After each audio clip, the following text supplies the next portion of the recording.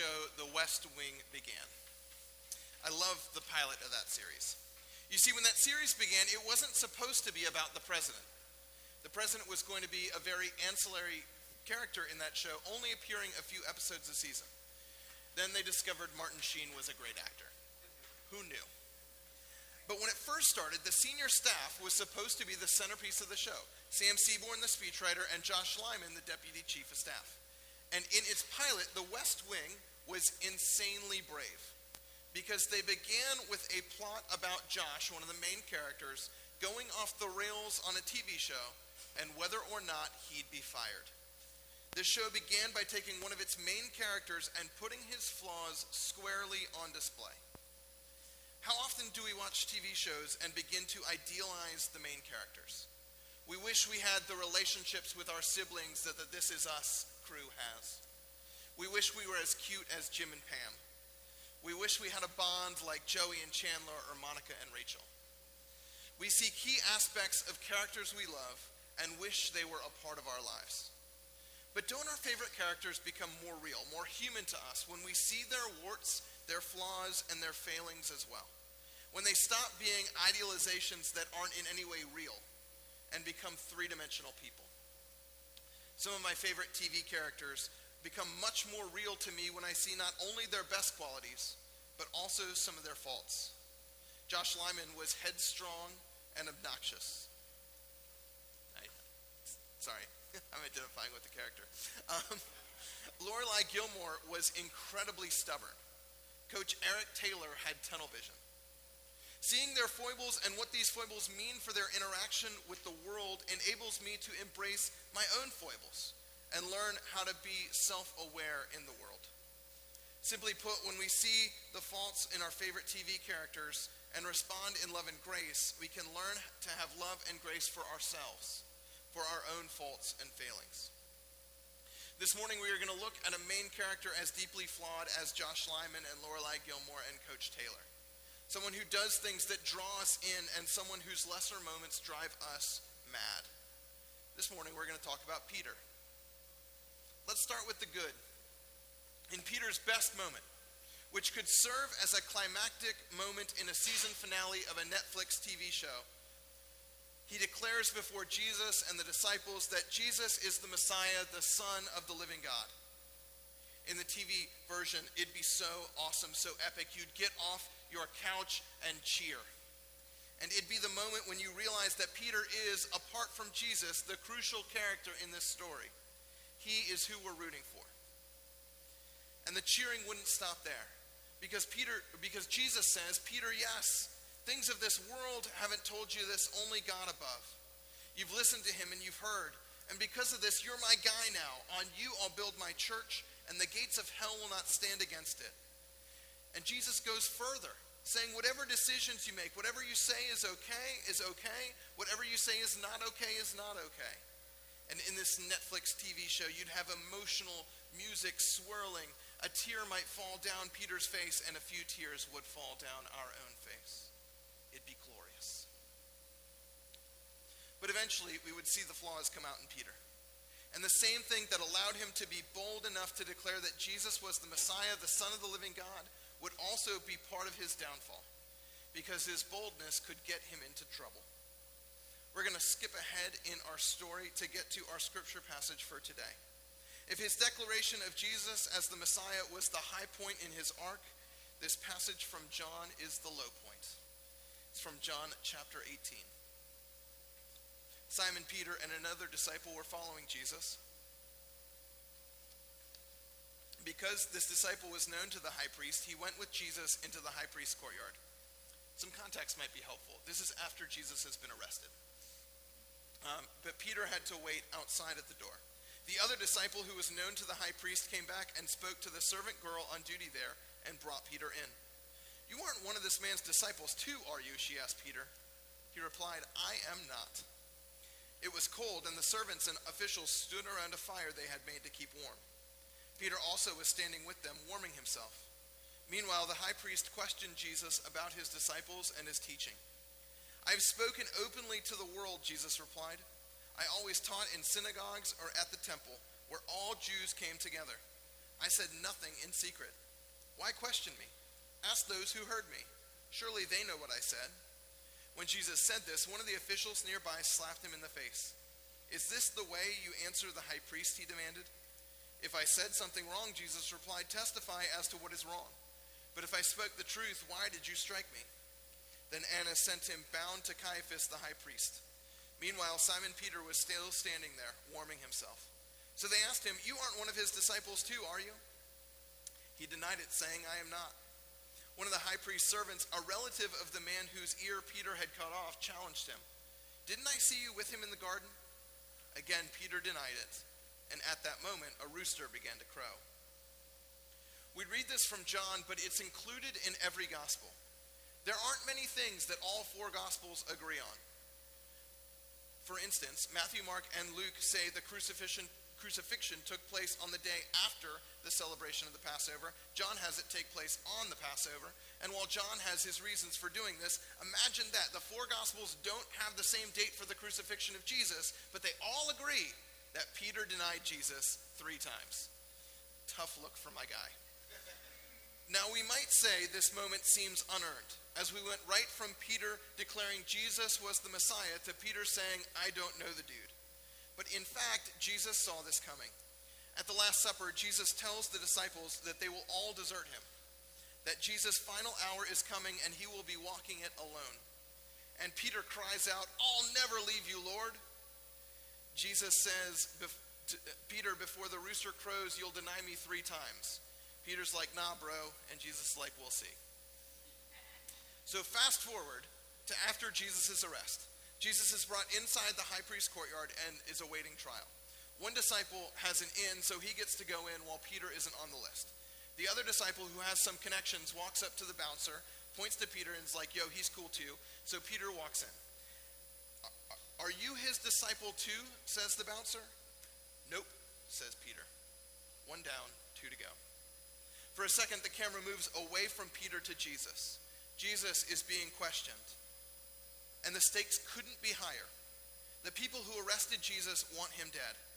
Jesus has a chance here to escape with his life so long as he gives his questioners the assurance he'll go away quietly. If he says he's not the Messiah, not the King of the Jews, he'll just go back to Nazareth and live out his days making furniture. But Jesus remains faithful to the mission of God in the world lived out through him. He says, "I've taught in public. You've heard what I said. Why are you asking me if I really said it?" He's not recanting, which makes his questioners angry. So they hit him, just to remind him of who has power in the situation. But Jesus still stands firm. Peter's already lied and said he didn't know Jesus once.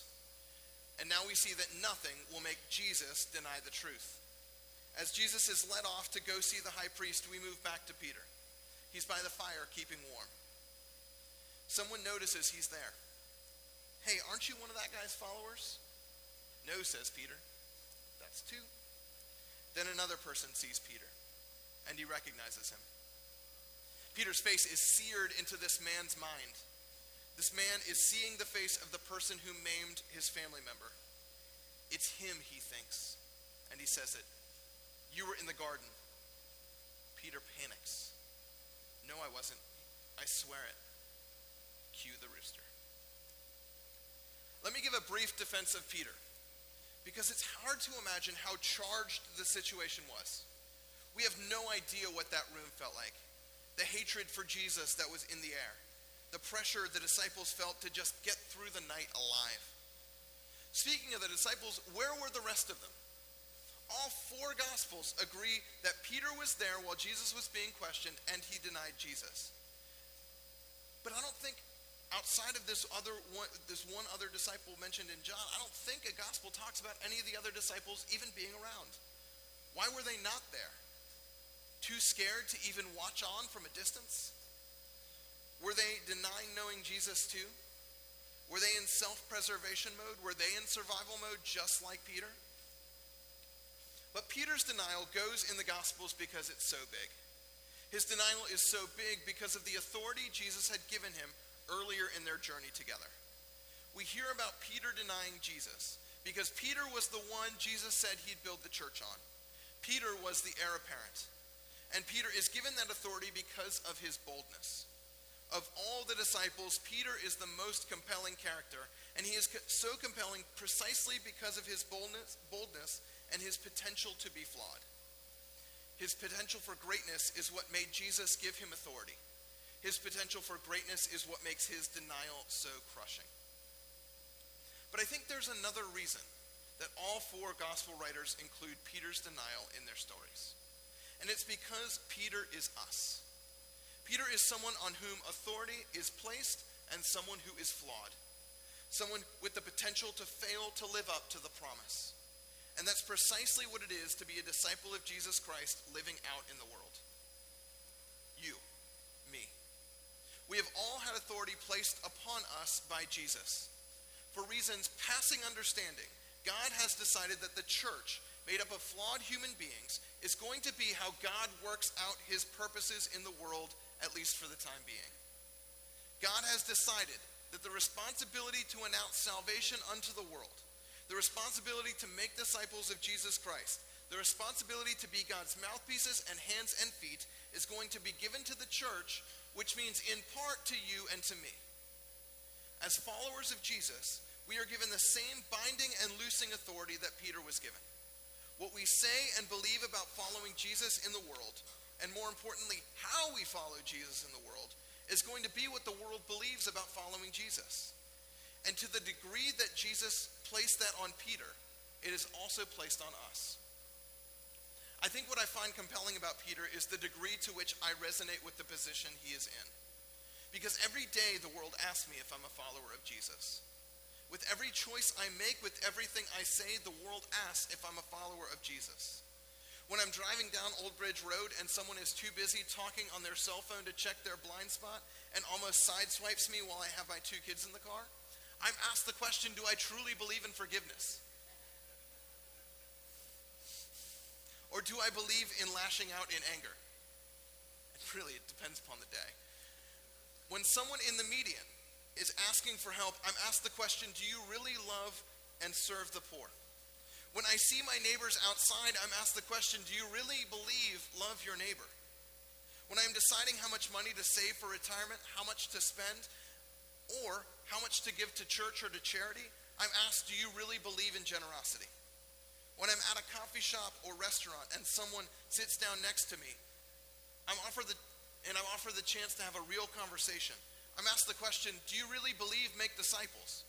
Or do you want to talk about sports or write an email? And even though I'm your pastor, which basically means I'm a professional Christian, too often I deny Jesus. But there's one more part of the story we have to talk about.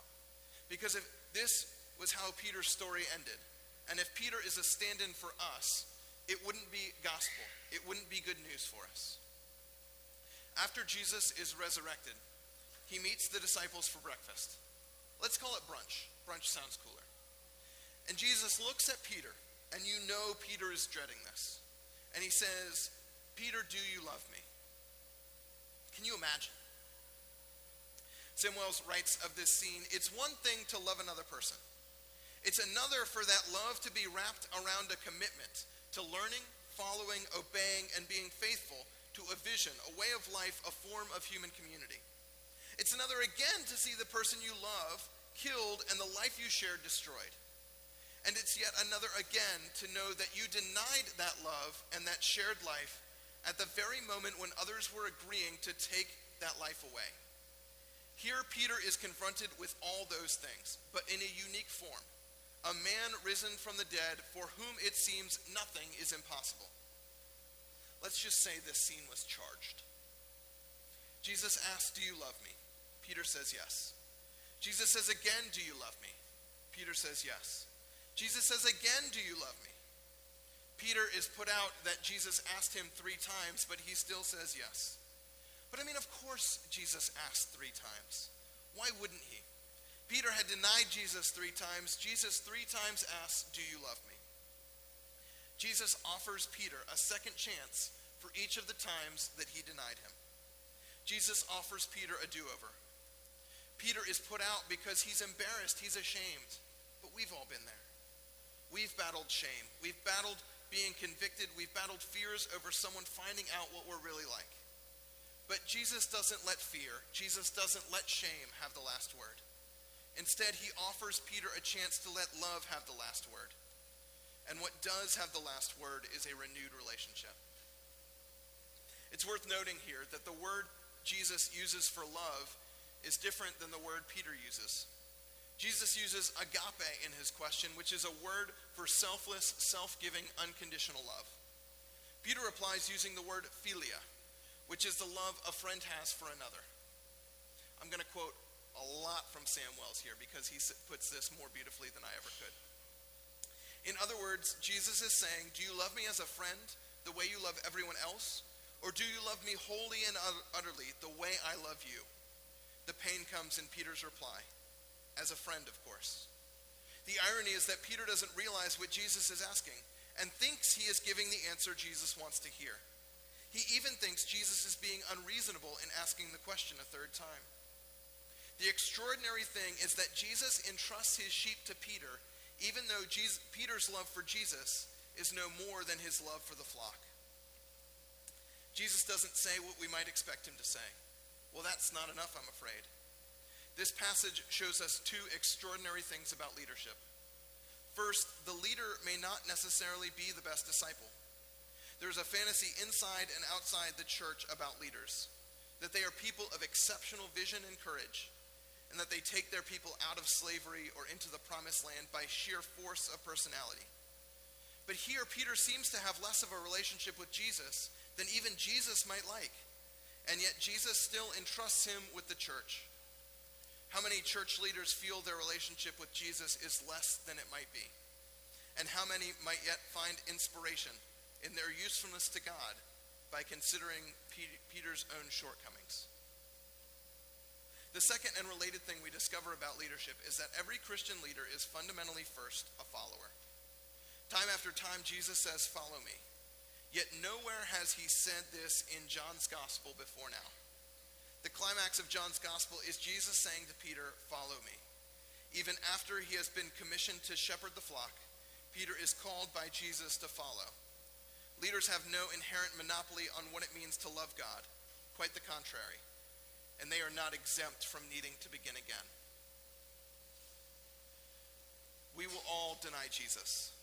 We will all refuse to love Jesus as much as Jesus loves us, and as much as Jesus would ask us to love him. We will all refuse to go as far as Jesus would have us go. The good news for us is the good news that Peter found, that God still has use for us. God will take our imperfect love, our imperfect commitments, our imperfect lives, and still bid us to follow and still invite us to lead. That is what it means to be the church. That is what it means to be a disciple. Let us pray.